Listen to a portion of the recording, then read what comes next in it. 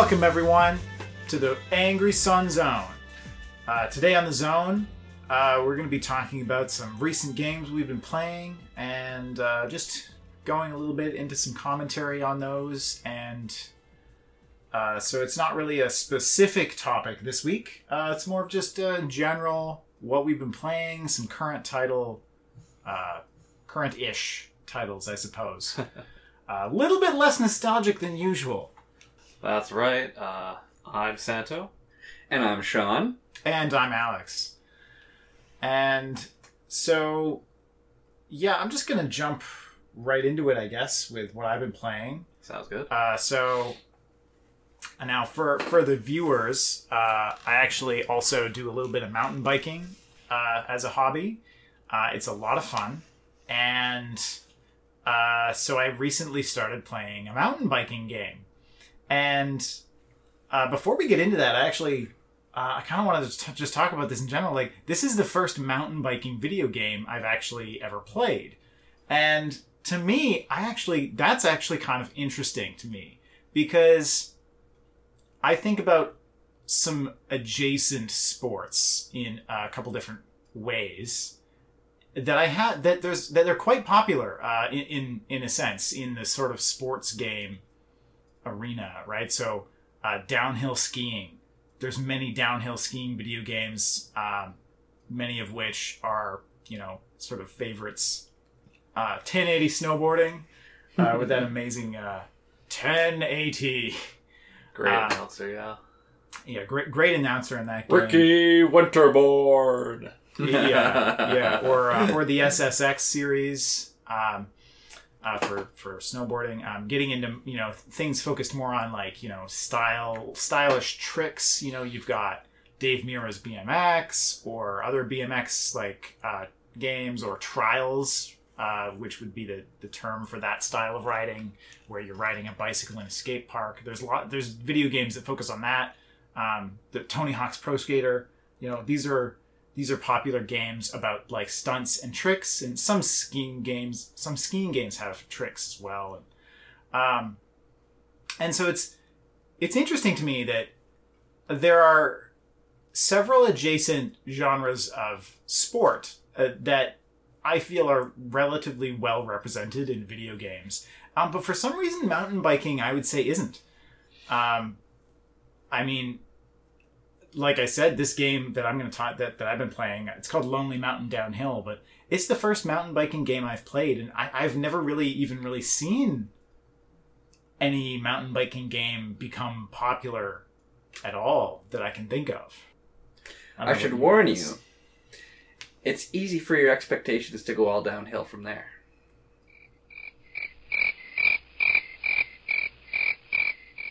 Yeah, I was kind of thinking about this, and I did a bit of research, and obviously, intuitively, I'd say mountain biking is not quite as popular as something like downhill skiing.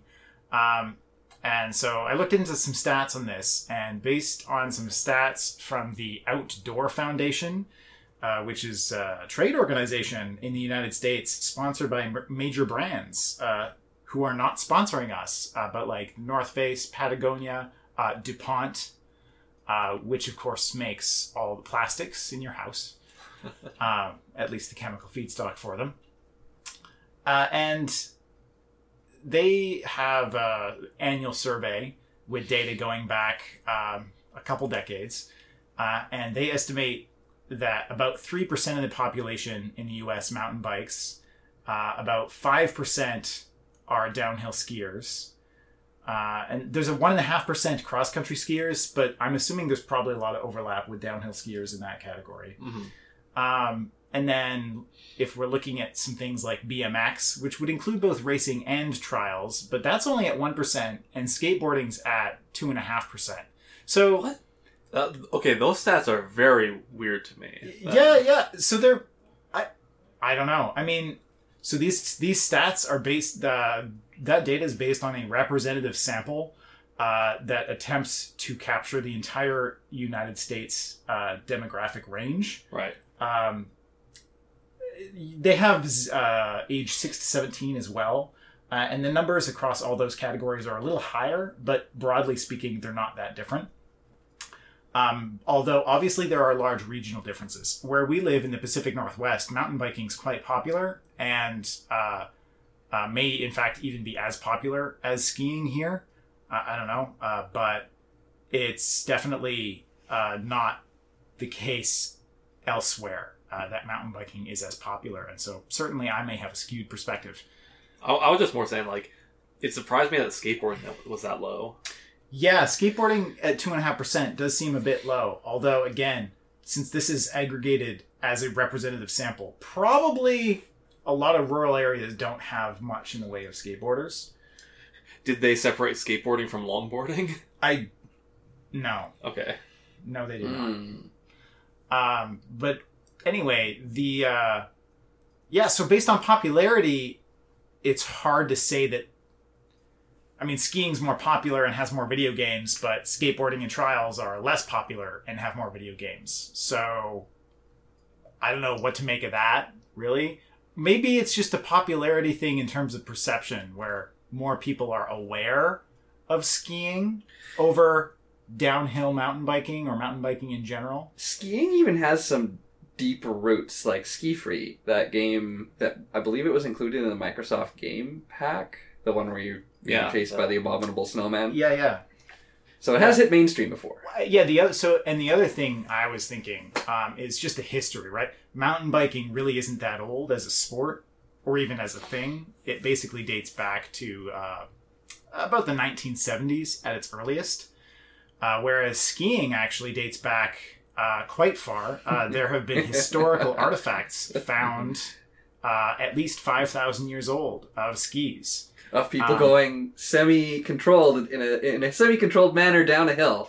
Yeah, there's even cave paintings of hunters skiing to hunt game in Europe during the Ice Age, I guess. That's pretty cool. It's pretty cool. And even apparently competitive skiing dates back to at least the 1800s, when the Swedish army, who was trained in skiing for military purposes, started competing amongst themselves for sport in terms of like ski racing, right? And so ski racing even is at least like 150 odd years old compared to mountain biking at all. So there's much deeper cultural penetration, I think, of the understanding of what skiing is.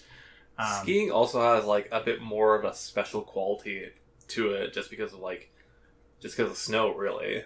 Like, a lot of places don't get snow, so that's almost like I don't want to say mystical. There's a different word that I want to use for it. It's magical. Sure. It's like a magical. It's powder. It's the powder, baby. But yeah, like, it's maybe more exotic in a way. I mean, I could see that. Although, arguably, like, to me, the desert feels similarly exotic and can be a perfect locale for mountain biking, actually. Both in real life and in the game I'm playing. Yeah, but deserts have really bad marketing, though. You know what's interesting, too, though, is if you look at popular culture through which, people might be exposed to that, skiing is one of those genres that even in movies would transcend. Like, you'd see skiing in a romance movie just as much as you'd see it in an action movie like James Bond or, various other movies. There's even been horror movies where someone's stuck on the ski slopes and they're stuck in the lift and they're, at peril of dying. So you see very few even say, like, movies where the center is mountain biking. Just as a, If that's, mountain biking, I would argue, is way, way harder to film. Yeah. As we've seen the footage. It is challenging. I'd say there's some really, really cool videos being filmed these days with drone photography for mountain biking. Right. Yeah. But even that is something that it's very new. I think for the most part, I think people who don't actually go out and do it themselves, have a less clear understanding of what the sport really is. But yeah, I mean, a lot of aerial photography and GoPro footage these days has opened up a lot of really cool videography of mountain biking. There's tons of cool stuff on YouTube. A shout out to the Rampage for anyone that is unfamiliar with mountain biking and wants to be simultaneously impressed and anxious. Yeah, you can watch people like basically fall off a mountain with a couple wheels underneath them and do backflips and Supermans and all sorts of crazy tricks on the way down. So anyway, yeah, I don't know if you guys have any other sort of comments on that, just like the dearth of mountain biking video games, but I think it's kind of interesting. I think it's an untapped niche in the action sports video game world, I guess. You know what? There's one specific cinematic experience that I think conveys the excitement that I felt when I was watching the footage that you had taken. And that's the Return of the Jedi in Star Wars, where they're zipping through Endor on the hovercraft or on the speeder bikes. And similar, there was definitely some parts of the video footage that I was watching from your perspective on the camera that was mounted on your helmet that definitely made me feel like, you know, a video game that's done really well really would give you that adrenaline rush that you felt when I was watching Star Wars and in that scene. So, yeah. Yeah. I mean, I like to describe mountain biking, like how it feels. It's like a roller coaster, except you're in control of not dying. And that adds a lot to the experience, actually. It's very, like, it actually gets, like, if you really get into like a flow state, it's almost meditative in a way. And it's simultaneously exciting and relaxing, because you're in nature, you're in this like beautiful forest, nice trails. But it's also very focused, and you have to pay attention, and you have to have like a good mental game, actually. You know, one of the most important things in mountain biking is just you have to like get past the fears in order to ride well. If you're afraid of falling off an edge and you spend too much time looking at that edge, you're going to go straight off of it, because that's just the way your brain kind of works in terms of motor processing. What you look at is where you go. And so literally you cannot look at the things that you're afraid of on a mountain bike, which is, that's sort of the mental game. And that's actually a good segue into how I felt playing Lonely Mountains Downhill, which is the game I just picked up. And I actually think it captures the feeling of mountain biking pretty well, I'd say. It's kind of interesting. So basically there's different mountains in the game with different aesthetics, right? So there's like a desert environment, there's like a lush forest, there's like a Finland, I think, like fjord area. So there's like these different environmental biomes, right, that that the mountains are on.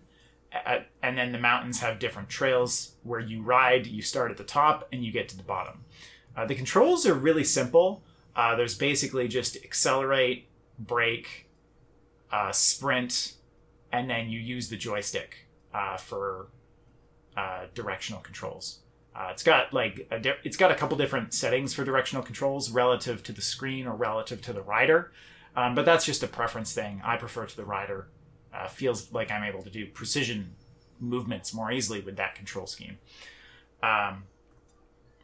But yeah, and then each trail on the mountain, you start out just in like an exploratory mode where all you have to do is hit the checkpoints on the way down and then get to the end, get to the bottom of the trail. And there's a lot of shortcuts, and there's a lot of alternate paths, and there's a lot of background scenery that's interesting. There's no music in the game, but it's got a very great, like, a natural atmosphere. There's tons of, like, bird song and rustling wind and flowing water if you're near a creek.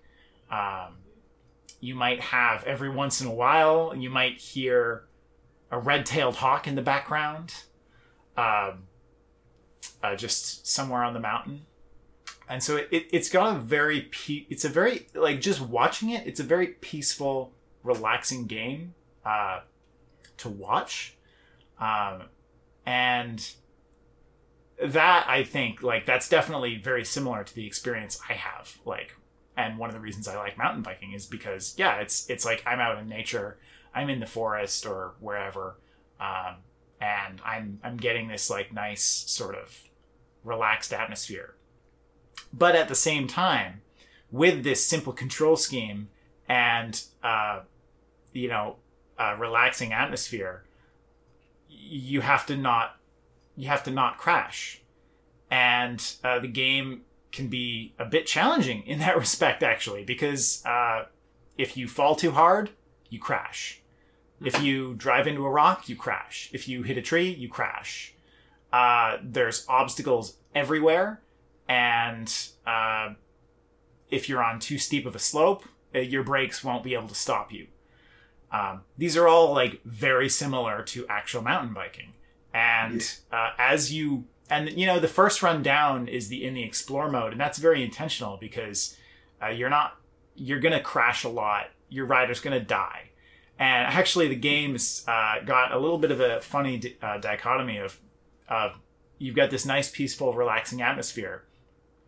And then every time you crash, your ragdoll just kind of, like, flies everywhere. Nice. And you've got like some blood effects. I should say, actually, the game has got a low poly aesthetic. Okay. So that just means that it's a 3D game, but there's it's a very angular design of the 3D models. Very low fidelity, but it's intentionally that way, and I think it works really well. Okay. And so it doesn't feel gruesome to see your rider flung off of a bike and literally get stuck into a tree in some unnatural position. It's just funny. Yeah, Ragdoll's always funny. What's the perspective of the game? Is it, like, first person, third person? It's third person, top down. Okay. I would say it's almost isometric, actually. Right. Okay. But it's not from. It's not. Yeah, the camera does not rotate. The camera just kind of moves. And so, yeah, it's almost an isometric perspective, actually. But you're not fixed to moving in any particular direction. Okay. Other than you won't be moving uphill. You try to go uphill, it doesn't really work. I play Ski Free. I know how that works. Yeah. You can't go uphill. Yeah. One thing that I wanted to mention, and it's actually really interesting hearing that this is like that kind of low poly art style that they use for this. One thing that I thought of, again, to why there might not be that many mountain biking games is because, like, when we watch like some of the GoPro footage that you shot, like, you're going fairly, you're going at speed, and you're on a trail. The trail is fairly narrow, and there's just a ton of stuff around you. So I can imagine trying to just, like, design a trail in a 3D environment would take a ton of work. Because, again, if you look at any kind of skiing or snowboarding game, it's just big white expanse with trees up around. There's not a bunch of rocks, a bunch of dirt, and just, like, brush all around the place, like, really close near you, that you would need to render well enough that it doesn't look like garbage. It's not like you could use random procedural generation each time either, because, if you're going to be practicing in an arena, you'd want it to be familiar to the person who's playing. And on top of that, unless they're pruning what is coming out of any procedural generation, you could easily end up with Some really bad tracks. Yeah. There's a lot. Like, when I was looking at the footage and looking at these trails, I could tell that a lot of time and effort and maintenance was put into making these things not, some killer track that you're going to wreck yourself needlessly on, but rather one that encourages you to challenge yourself and work better. I could feel some of the design elements that might have been thrown into some of the way that the trails were managed. And similarly, a game designer would have to have an appreciation for the craft enough, and not just only be a video game designer, but also appreciate what would go into that to make it as challenging as a real life one would be, but within the context of still being effective for the video game medium. Yeah, I think with certain activities in particular, to really capture like a mountain biking video game, you do need to be both like a video game designer and like have mountain biking experience, right? Yeah. It's not, and probably even like a little bit more, like maybe even some understanding of trail design and stuff like that in the real world, and how that affects real world trails, to come up with something that's not just going to be fun to play, but also feel like it could be something that real world mountain bikers would be able to do. I'm not saying all of them. The stuff in this game, if a real mountain biker were to do it, it would be like world class level. In terms of the scale of the jumps and some of the things that your character does in this game. But, obviously it's a video game. You're going to do that. It's the same thing with skiing games, right? You can pull off a 1080 in a skiing game without much trouble. Doing something like that in real life, that's a lot harder. Yeah. Yeah. And so once you've had a run just exploring the trail, then you get challenges, and the challenges are specific to each trail, and each trail is going to have beginner, intermediate, and like advanced challenges, which are, most of the challenges are basically just get to the bottom within a certain time, or get to the bottom with under a certain number of crashes. Because you get an unlimited number of tries between checkpoints. When you die, you respawn at the last checkpoint, complete with whatever time you had when you hit that checkpoint.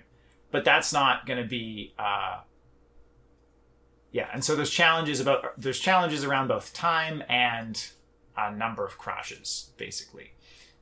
There's also a challenge on each one to beat it without dying once, which is going to require you to really know the trail top to bottom. Mm-hmm. I'm just picturing in my mind like the loading screen after you've died being like the medical bills that you would have theoretically racked up. Having crashed. Actually, like there's once you get past the loading screen at the main menu, there's no loading anywhere. Wow. Okay, that's cool. Nice. It's a low. Well done. I think because of the low poly art style, probably the whole game probably fits in your RAM. Heck, the whole game probably fits entirely in your VRAM. Nice. Oh. Yeah. I think it was only like 500 megabytes. Like it's like the assets in this game are probably extremely small because of the art style. Mm-hmm. But the tracks have been made with care, and they're fun to use, and I can already tell it's one of those games where it's really easy to start playing it, and it's going to be really hard to get good at it because it's easy to move the bike around. It's easy to, go forward and brake and stuff like that. But if you really get into it and you're trying to get down at these advanced expert level times, you're going to need to take some huge shortcuts, which involve risk of crashing because of high speed, or risk of crashing because of large jumps that are going to land you in bad positions. If you go off a jump and land in a tree, you're done, right? You got to restart. You go off and you land on a rock, you're done. You got to restart. You go off and the jump was too high. Sorry, the impact was too great and just you die. There's lots of ways for your rider to die in this game. Ride or die. So it really is. I think it captures the spirit of like, you know, riding a bike down a trail in the wilderness really effectively. And I think if you enjoy mountain biking or nature, that it's a fun game to consider. I would think it would probably appeal to people who are in the mood for maybe just a slightly more relaxed kind of racing or time trial game in general. Because it's a very beautiful game to just to watch and look at. So, yeah, Lonely Mountain Downhill. Or Lonely Mountains Downhill. Yeah, super fun. And yeah, that's I think that's about all I have to say for it. You guys got any questions? Cool. Comments? Do you know when it was released? 2019. Okay, so fairly recent. Yeah, so it's not super old.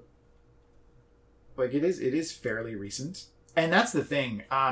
There's not a lot of mountain biking games to choose from. Yeah. There were a few older releases, like back on, like there was one on the PS1 that apparently people were talking about online, but literally, like in the reviews for like this game that I was reading, they're referencing like a PS1 game as like, oh yeah, you know, we haven't really had a good game since this one, and it's like, oh okay, Wow. So here's my question is, would you play this game if it was in VR? I think this game would be I think a mountain biking game would be really, really cool in VR. This one in particular, maybe. I think that it would change the game a lot. One of the things I do notice about the game that is a bit difficult at times is just because the perspective is enforced. Sometimes I make a mistake because my character is behind a tree or something because I'm not familiar with the course yet and I just don't know how the turn's going to go. One time I was trying to cross a bridge over a creek and I ran my bike straight into the railing of the bridge. Oh my god. Yeah, just because I thought that I was in line with the bridge, but I wasn't. Because the perspective kind of... so there was a bunch of trees in the way. And so because of the forced perspective and the trees in the way, and that it was my first time like going down this course, I just ran straight into a post of the railing before even getting on the bridge. And I was like, oh man. It wasn't even a narrow bridge. It was just...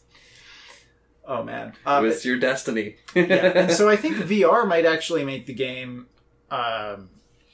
a bit easier in one sense, but also it could make the game a lot more anxiety-inducing for some people.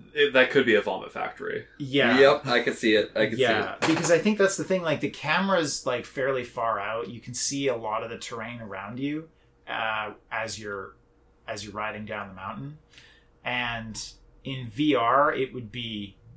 Don't get me wrong. I think that there is a place for that game. Like a VR downhill mountain biking experience, I think it would probably have a very different vibe than Lonely Mountains Downhill. Yeah, it's like when you first like started talking, like that's why I asked. Like I was super interested, like what the perspective was, because to be like a third person downhill mountain biking game, just on its face, just seems so different feeling than a first person one. Like a first person one could be like really crazy terrifying. Yeah. Okay, yeah, you're showing me this now. Yeah, so I'm just showing Santa a screenshot and yeah. And it's like, and this is an actual... That's how you describe it. And this is like an actual gameplay screenshot. Yeah. That we're totally able to beam at your podcast. But it's got a very... And it has no UI in the exploration mode at all, which again just really gets you into that atmosphere. If you're in if you're in one of the time trial modes, then there is a minimal interface just to show you what your current time is, basically, and your current crash count.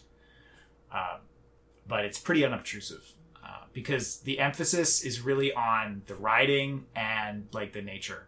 Yeah. just as it is in actual mountain biking. That's really cool. Yeah, man.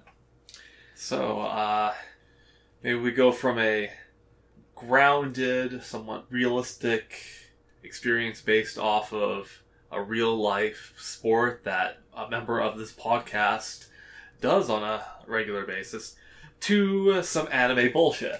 Yeah. Because the game that I've been spending some time with recently is the Caligula Effect Overdose. I just want to point out that Santo came to us in the zone a while ago with a suggestion, with a list, okay? A list of bullshit titles for some JRPGs and stuff. Yep. Yeah, and we knew nothing about these games at all. And even Santo, I think, some of them were just sort of chosen because they had ridiculous names. And basically we just made a choice. Okay, we're choosing Santo's next JRPG on how ridiculous the name is, and this is the one we chose. Yeah. Yep. It's a really crazy name for sure. So the Caligula Effect was originally released on the PlayStation Vita in 2016. And then Overdose is the re-release of it that they did with some extra content that they put out in 2018 that coincided with an anime adaptation of the game, which, fuck if I know. I haven't watched it. And I don't know whether this game is crap or brilliant. Because it does so many things that are just like new and really crazy, but a ton of other things that are just like they really could have used more effort put into them. And Wow. So let's get into Okay. it. So the basic premise for the game is that your character is brought into a virtual world by a Vocaloid.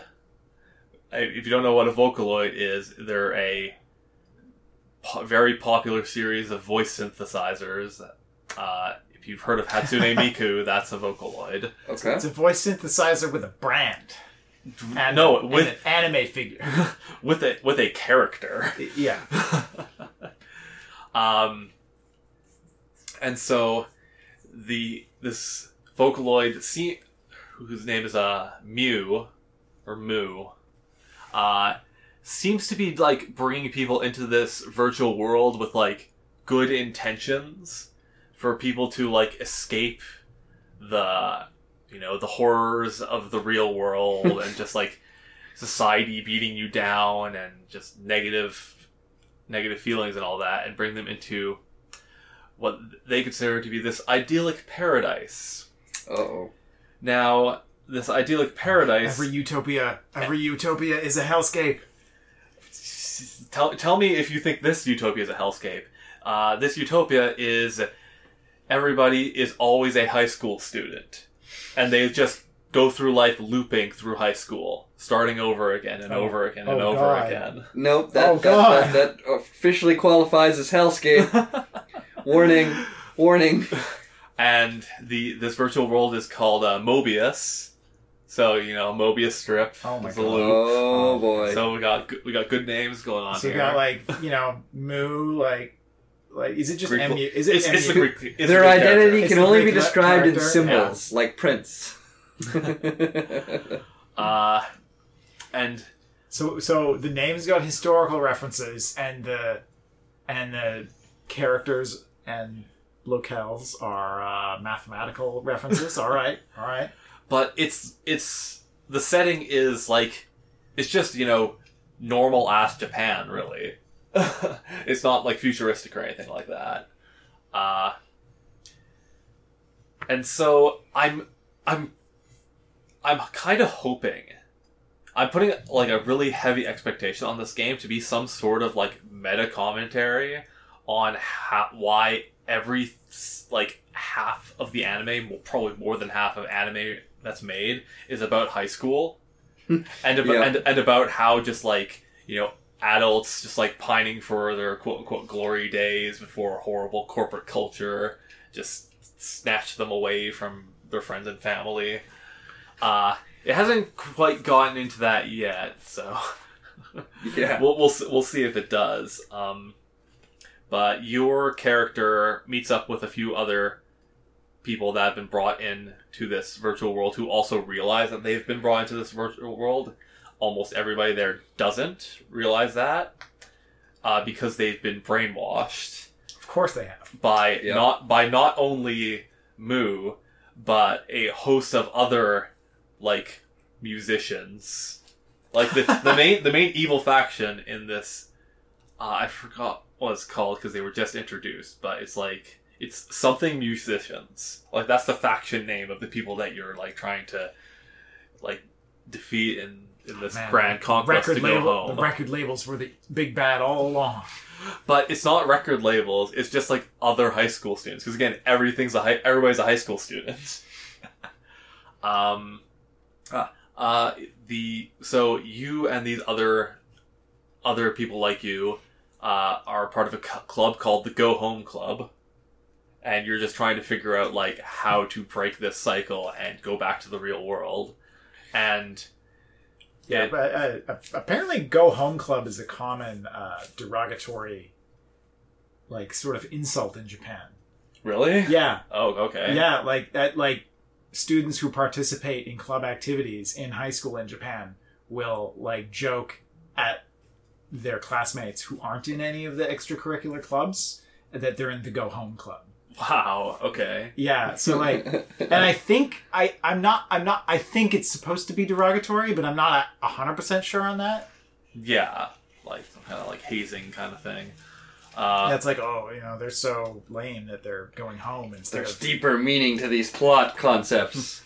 They transcend cultural concepts and high It's school a Japanese game. It's going Right. to be having Japanese cultural tropes. Very much so. And so the other members of this club, like, they're still like they still have recollection of their real past selves and the real life. So it's a bunch of people who are, not who they seem because they're in high school bodies, but they're not, high school kids that have been brought into this world. Like one of the characters that you meet has like a super deep voice. His name's Shogo, and he like you can like talk to the other members of the club and ask them questions just, like about the world and stuff. And one of the things like what do you miss about Mobius? And his answer is alcohol and cigarettes. So he's clearly like probably some like 30-year-old salaryman or something. But haven't gotten to the point where I figured out any of the main characters' backstories yet, because that's one of the main things in this game is figuring out not only the main characters' backstories, but the backstories of everything else in the game. And that's where it gets to the part that I think this game might be brilliant. So wait, this is an RPG This or yes, a visual novel? this is a JRPG. Okay, it's got a combat system. It does have a combat system. We'll get into that in a Oh, bit. Okay, shit. I'm It's just got like, combat. I'm just trying to figure out like what the gameplay is here. I'm like, okay, well, there's lots of story going on, but Okay, I need to show you a video here real quick of the causality link system. Oh, And this boy. this will show you why this is a crazy game. Okay, let's hit play here. So let's go into this menu. Is it going? Not yet. Let's go into this menu. And we see this is a grid. This is a grid of people, other NPCs in the game. And as you can see, this grid is fucking gigantic. whoa, Look at the number in the top left. 524. This is a grid of every single other student at the high school that you can talk to. Each has a quest associated with them, and you can recruit any of them into your party. wow. Dang. So that's what's like basically the main hook of the game, is that there's just like a huge number of NPCs. So that's what's kind of brilliant about it. But where it gets let down is that pretty much all the conversation with these NPCs is generic as all hell. Because it kind of has to be. Yeah. Right. Like, they're all named. They all have stats. And, like, some of them are good at different stats and whatever. Sure. But even the quests to, like, get farther along in your friendship with them to get some just extra bonuses. Some of the quests are the same between the different students. And they all revolve around each student has like something about themselves that they hate and that they need to come to terms with. And some is like some pretty standard stuff of like, okay, well this person's like, you know, afraid of crowds or whatever, and this person is just like a pathological liar. But then there's like a couple here's the thing. There's like 2 different people I found that have sword addictions. Ha! An addiction to swords. Yeah, so you need to bring them to this like one NPC in the mall who sells swords and just like work the shit out. It's like have a conversation about swords so that they can, you know. Listen, while you were in class studying math, I was at home studying the blade. Oh. That's great. So that system is really, really weird. That's an interesting system. But yeah, I can definitely see mixed feelings on that. Because if they made so much of it generic that it's not really 500 odd interactions, you know, they might have been better just cutting it down. Yeah. Because, like, they're written fairly well in that, like, a lot of the generic text between them just sounds like normal high school kids talking, really. Just like, oh, there's a test coming up, or I hate giving, like, the in-class introduction to myself. I never know what to say. So, like, stuff like that. So the game, like, it's fairly well written so far, but I wish that at least if they're going to make all these individual NPCs to interact with, that each one of them would have something wholly unique about them. There's like a little blurb, but it's not that about them, but it's not that much. And there is a sequel to this game. So I'm hoping that maybe then, like, they are able to flesh out what they got here in more detail, or, you know, rein it in a little bit so that they're able to flesh it out. Because this game, I don't know what price it was released at originally, but it kind of looks like a budget game. Because it was released on the Vita. Like, the graphics aren't fantastic. A lot of the animations are pretty bad. So I don't know. I'll be interested to see like how the sequel looks in comparison to this one. But some other things about this game is it's Japanese voices only.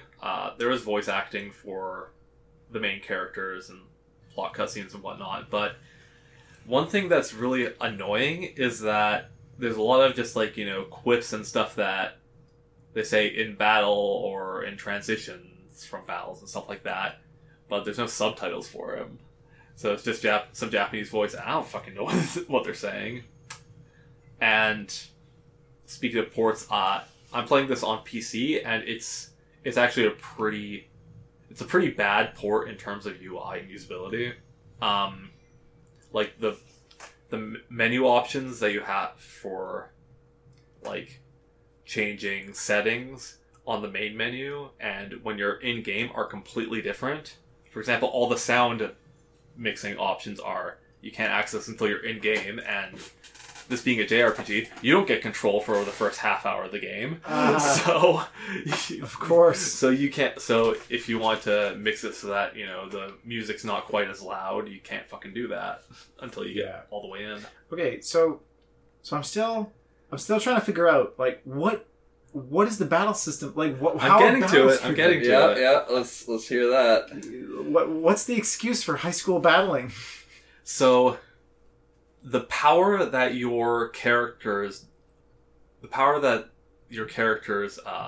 come from, basically, is, like, the things about themselves that they don't like brought to the surface. They're brought there. You have a friendly Vocaloid on your side, who has almost been completely like wiped out by the other Vocaloid, because they disagree, and too many people like the other Vocaloid. Because that's the whole thing, is that Moo, the quote-unquote villain, though I'm sure there's going to be some shadowy shit behind all this, gets her power from everybody loving her as a musician.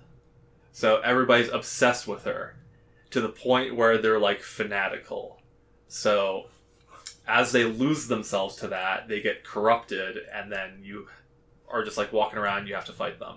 And they're actually just like walking around with all the other regular student NPCs, and nobody's acknowledging anything because everybody just thinks this is normal. Alright. So yeah, you walk up to them, and if you bump into them, you start fighting them. And the combat system is the other thing that is really, really cool in this game, because it reminds me of a little game called Transistor. Oh, shit! Oh, Yeah. yeah. So you've got a party of 4 characters, and each character you line up different attacks, or line up if you want to move, and they're put on a timeline. And you can put up to 3 attacks on the timeline for each character before it starts playing out, and you see how the enemy reacts to those moves. Like if you do an attack that'll launch an enemy up in the air, you'll see them launch in the air and then plan out other moves based on if they're still in the air or not, if they've hit the ground. And you'll see what the enemy is going to do. So you can move yourself or activate a shield to guard against their attacks, all along this timeline. Then once you've done all your moves for one character, that goes to the next character, and the next character, and the next character. So you can set up these really elaborate chain combos between how things go that can really feel super satisfying. But your attacks also have a chance to miss. Ooh. So if you start off by like trying to uppercut somebody in the air and you miss, then one of your other allies that you may have used a move that only works on aerial enemies, that won't do anything. And so you could set up this elaborate combo and have a chance that the whole thing just fails from the first hit. yeah, so you got to be mindful of what moves you use and when. You don't have to lay out all the moves just like bang, bang, bang. You can adjust the timing of them, and each attack has like a little bit of setup time before the attack happens, then a cooldown time.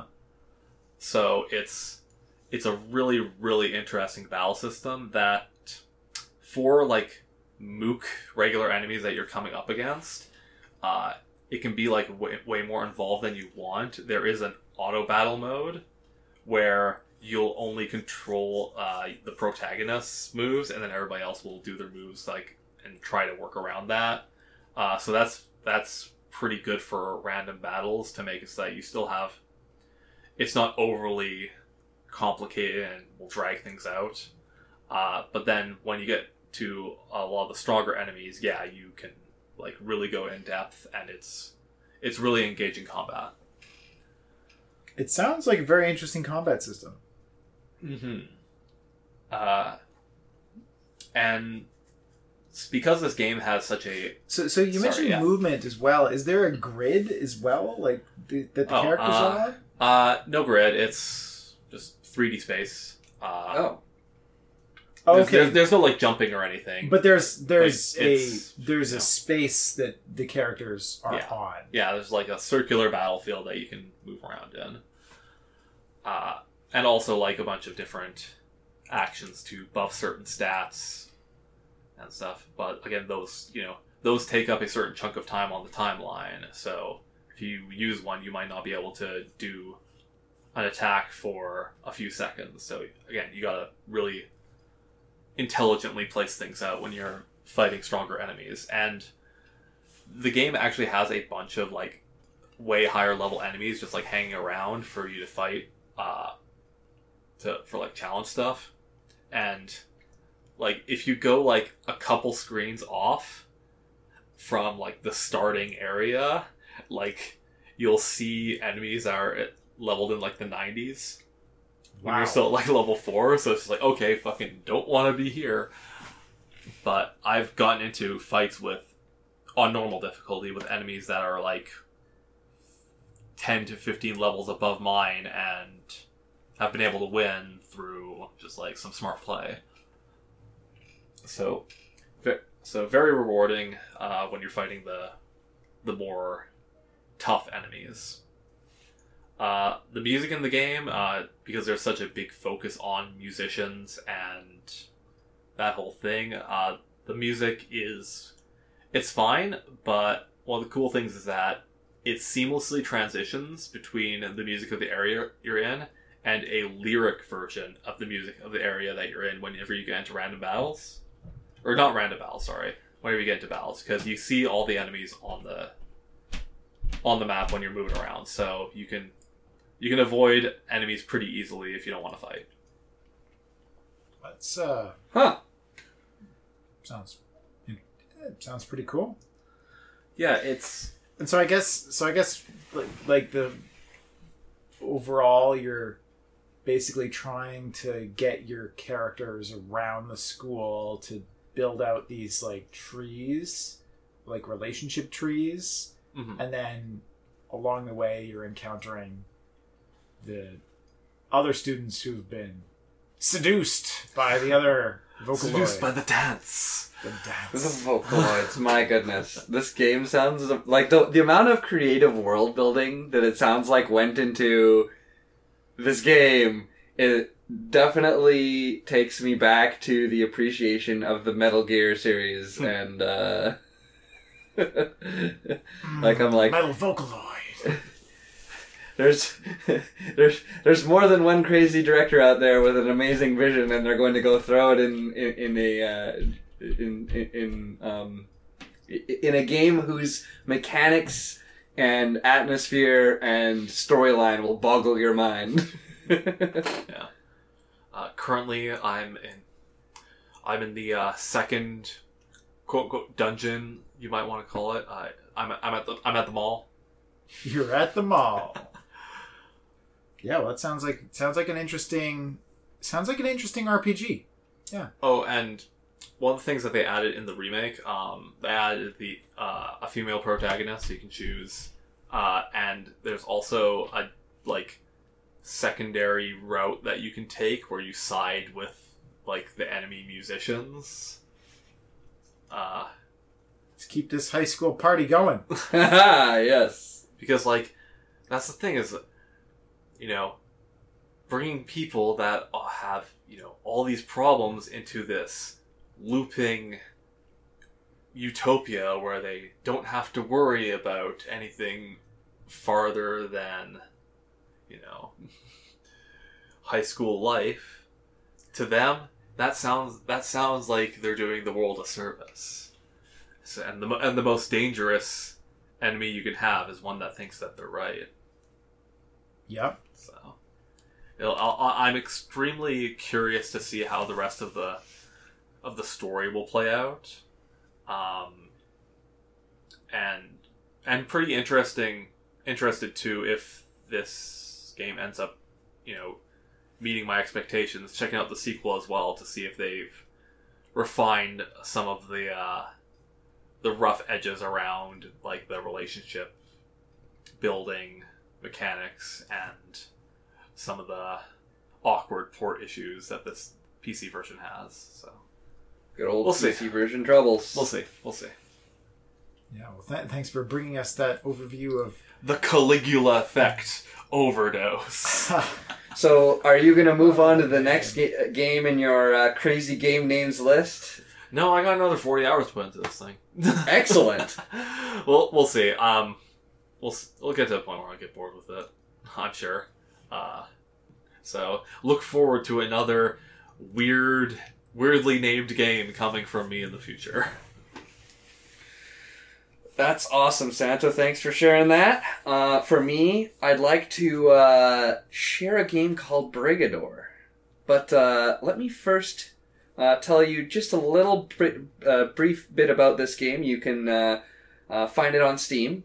And the latest version that they have, this game came out in 2016, and since then they've added a few expansion stuff, tons of extra content. So the version that you're getting today has just some revamped controls, some revamped graphics, a little bit. But this game, let me set the scene for you, okay? It's a dark, rainy night. The landscape around you is a painting. In fact, it's pixel art perfection. Things are glowing, things are shining. You're in the cyberpunk city of Solo Nobre, Blade Runner-esque indeed. You're on your way home from a Texas 7, beers in hand, and all of a sudden you hear the sound of thunder and violence, and you see guns blazing in the background, buildings crumbling, vehicles being squashed. So you run to your apartment, and then a giant mech bursts through your building and squishes you underfoot. Welcome to Brigador, NPC.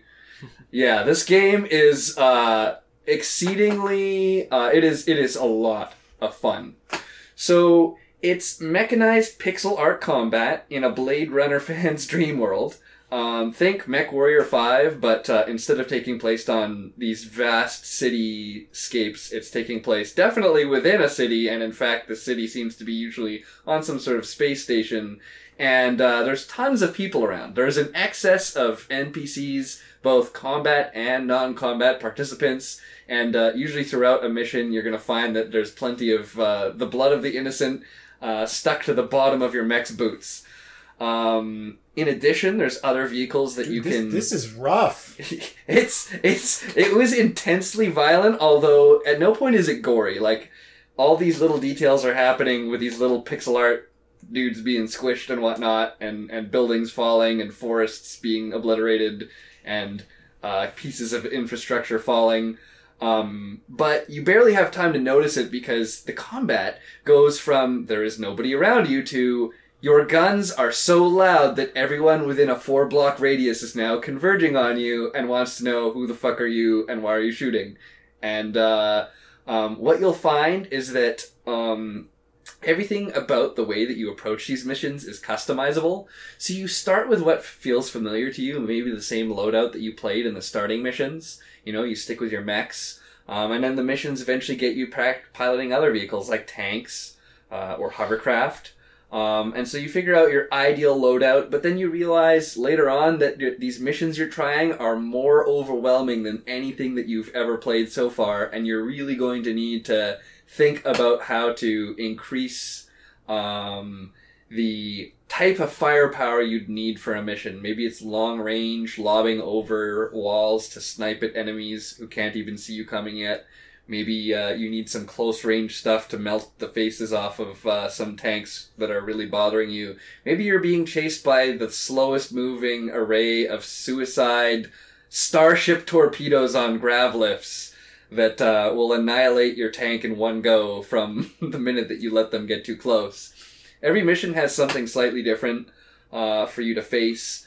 Some of them are even random encounters, and generally how it goes is you'll complete a mission, which is a series of levels. So there's actually a few different challenges going on when you're playing through the game. You're going to rack up currency that you can use to unlock new content, including the lore. You actually have to spend the in-game currency on the lore, which is hilarious. It definitely gives you that flavor text that essentially it takes place in this city where the great leader of the city has died, and in the chaos, the corporations are rising up to carve out their piece of profit piecemeal from this city whose politics and and the state of it is rapidly collapsing. And so you're playing the perspective of several different mercenaries from all the different factions. And you really get a roundhouse view of this world that they're building around you, and the insanity of it through the lore that you unlock, but also just the missions themselves, the briefings. And so beyond... something that just comes to my mind is, I wonder if when a game locks the lore behind some sort of challenge or some sort of, in this case, purchase, using just the currency you get from winning missions, I wonder if that makes people more likely to read it.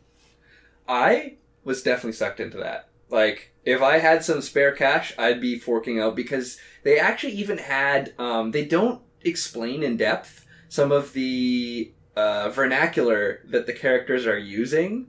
And so you're like, oh, what is this thing that they keep referring to? And then it'll explain a little bit deeper about it, but it also helps you realize within the context of the game, okay, those random yellow bins that I keep seeing everywhere are usually filled with explosives. Let me not stand next to them while I'm in the middle of combat. Oh, so it even puts gameplay tips in the lore. Yeah. But you'll need to actually read it to understand the context of what it means in the larger missions. So definitely fun, but there's always the encounter that you're immediately in that you need to survive, because not paying attention to things for too long means that you're going to be ground down to the point where the next shot is going to kill you. And then there's also completing the level, because everything is a resource. All the shots in both your primary and non-primary weapons are all limited resources that you can sort of replenish, but every level only has a maximum pool of ammunition for you to be able to finish it. And so if you're a bit too trigger happy, you can find yourself in an untenable position where you must be standing next to the building that you need to destroy, punching the shit out of it, but it also happens to be a refinery that's going to melt your face off the minute that you finish beating it down. So a little bit of careful planning as to how you're going to finish this mission and if it's still possible. And then there are multiple districts or levels that you pass through before the overall mission is complete, and it's easy to be completely overzealous in the first 5 minutes of gameplay. You've melted the face off, the city down to its bare bones in the very first district, but you have no ammunition and no life left, and my god, you start the second mission and you die in about, 2 minutes. So there's that healthy balance of the game goads you to go bananas when you're finishing this mission. In fact, you gain currency for every piece of building that you wreck in some way, shape, or form. Every vehicle that you trash. Every civilian that you accidentally squish their heads in. Oh, that's awesome. Yeah. Wow. And it gives you money for killing civilians? Yes. Wow. Yeah. That is a game design choice. That is a subversion of expectations. It truly is a subversion. Like, when the lore tells you that you are that often the characters that you're playing are insane and that they'll reward you for increased destruction, it really ties it in that, yeah, you know what? Actually, I do feel like this insane pilot whose reputation is that they're going to wreck this poor little town off the face of the earth. And by God, by surviving this encounter, there was nothing left standing. And what I'll say is, it takes a lot of the tropes that you see in other mech combat games, things like Mech Warrior or Mech Assault, and some of the common weapon tropes you'll see in there, some of the common... Man, what about Mech Wizard? Mech Wizard. I want to play Mech Wizard. Ooh, sign me up for that. That sounds cool. So if you're a fan of those other games, and you're hoping to kind of dip your toes in something that's not, the Mech Warrior franchise or, the turn-based strategic combat of, I'm trying to remember what spin-off game that was. Mech Warrior... Yeah, there was a Mech Warrior turn-based strategy game. Much slower paced. This game is very action-packed. You're going to finish most of your levels in about 15 minutes or less, usually faster. So in an hour, you can definitely crank out quite a few if you haven't blown yourself up in the same mission over and over. And truly, if you are discovering a playstyle that you like, you can just get bigger and badder ass, mechs and weaponry along that same line. For example, I remember starting off with one of these weapons, which was essentially a laser shotgun. And the amazing thing is, when you use it against tanks, yeah, it'll wreck the tank. If you use against a civilian or a soldier, it causes them to be vaporized in a way that reminds me of the War of the Worlds movie, where at the beginning people are just dying left and right from this mech, this alien mech that's ripping through town and using its heat ray. The remake, right? Yeah, the remake. And so you're wielding this ultra powerful weapon of which you only have 50 ammunition, like 50 shots. And then you use it on a group of soldiers and you're like, yeah, I just wasted like about $500 worth of ammunition on this one poor sap. And then the funniest thing is the most tense points are actually when you're getting low on ammunition, but you're still in the middle of a fight. So now you have to run over to the nearest ammunition depot and try and refuel it from it without blowing it up or letting the enemies blow it up because you're standing next to it. Oh. So there's definitely tense moments of where you've overextended yourself, or you're in a battle and you're just, going, oh my gosh, there's so much zipping around. And they give you also a sense of scope. So you can pilot your big-ass mech, but you can also pilot these little mech suits. And it's just you in a little mech suit, and you've got a tiny little pea-shooter version of the railgun that you were just using 5 minutes ago on a big weapon. And you're like, okay, this thing is tiny.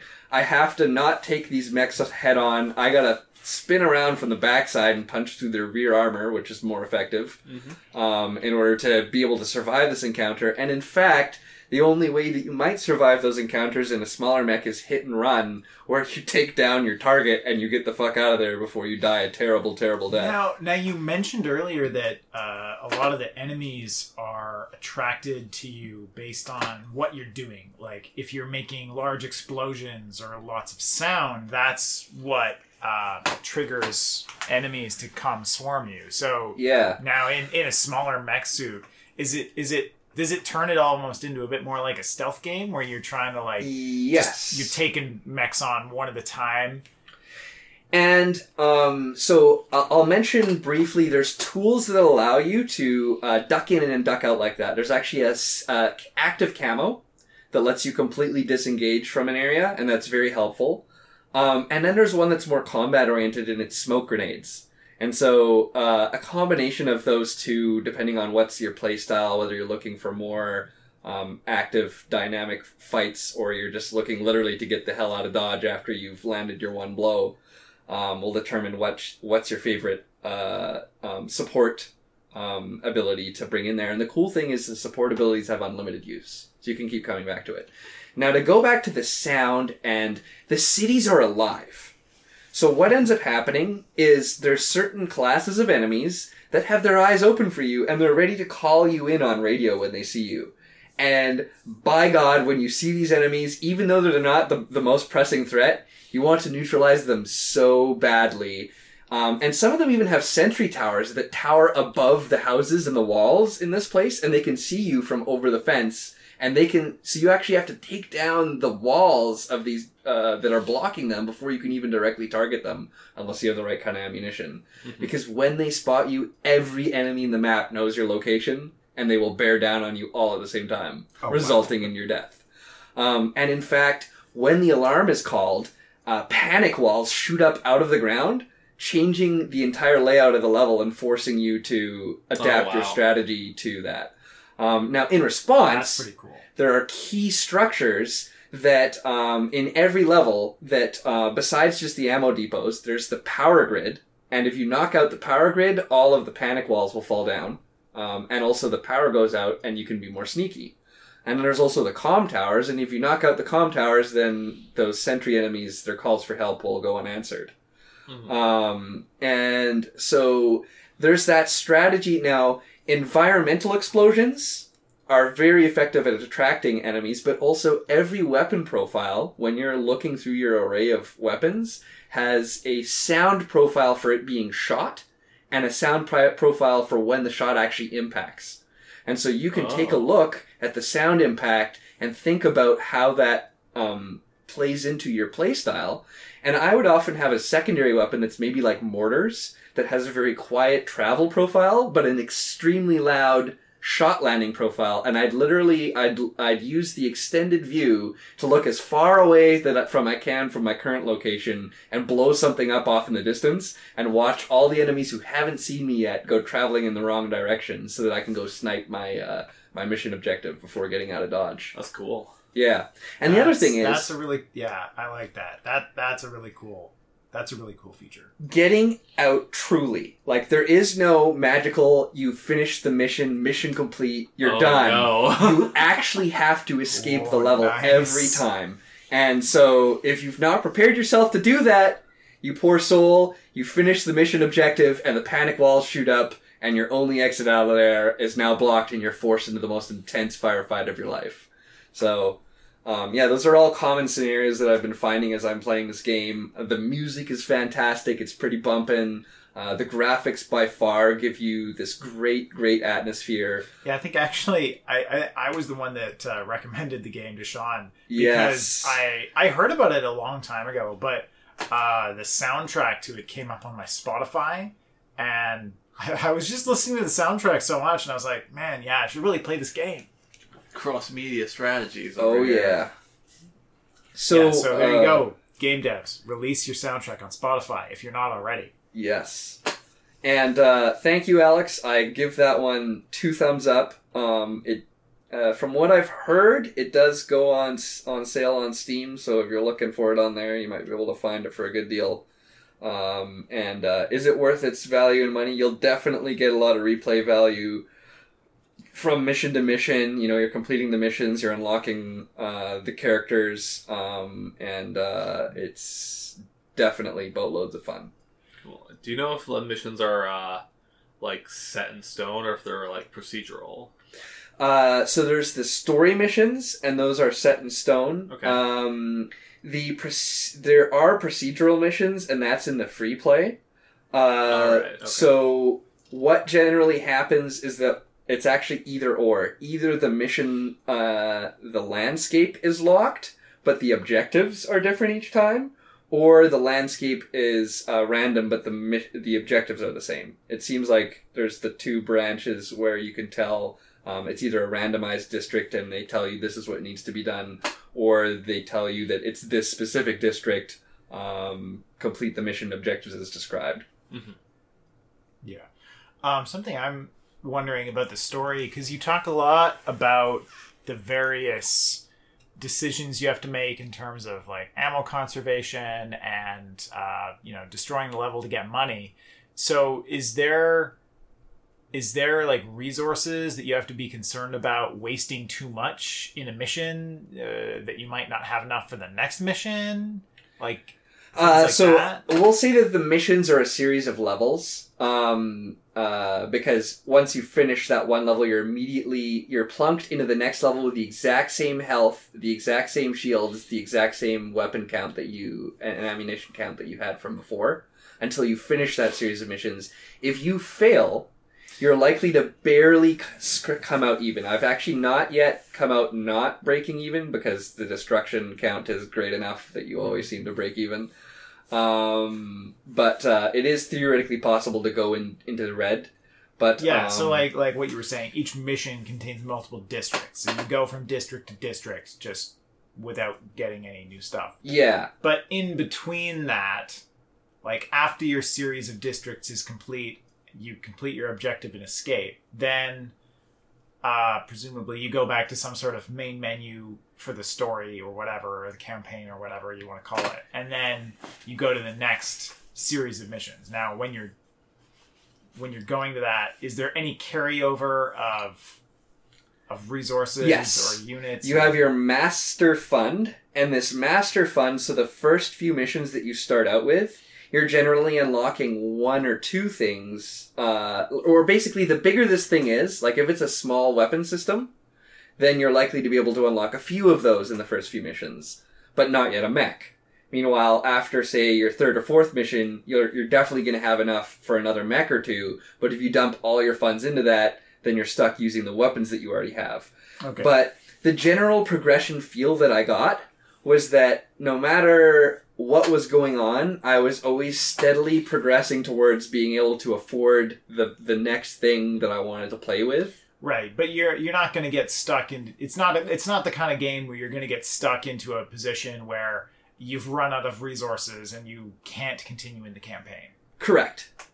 Well, the campaign that won't happen. The campaign is always a source of funds. It's the freelance mode that can be a drain on your funds. So in case you do get stuck in freelance, say that you absolutely hit the max of your expenditures and you can't afford the initial cost for the next mission that you wanted, you could go replay any of the story missions and get a boatload of funds to be able to continue freelance as you so please.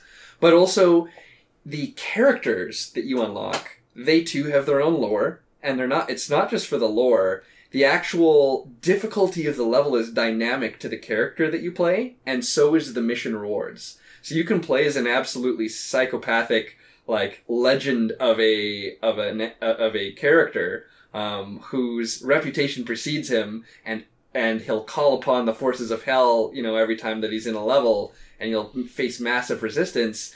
But also the payout will be 5 times as high as a character who's not so crazy. Mm-hmm. So it's kind of like characters have a reputation too, though. That's cool. Yeah. Yeah.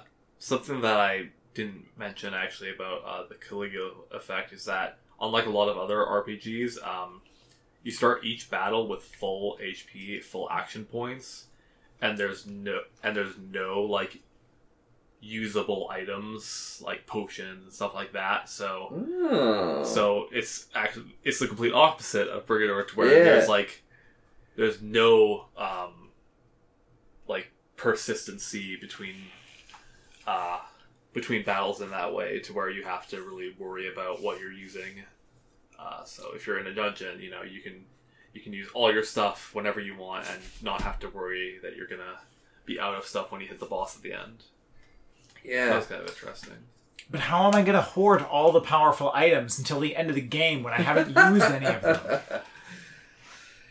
Yes. the eternal problem of inventory systems. The one thing that I'll say is they've improved the control schemes. They've set some new, like with the remastered version. How do you know that? Through looking it up, I went to the classic versions of their control schemes. So you try. They still have the classic version. They do. Of controls.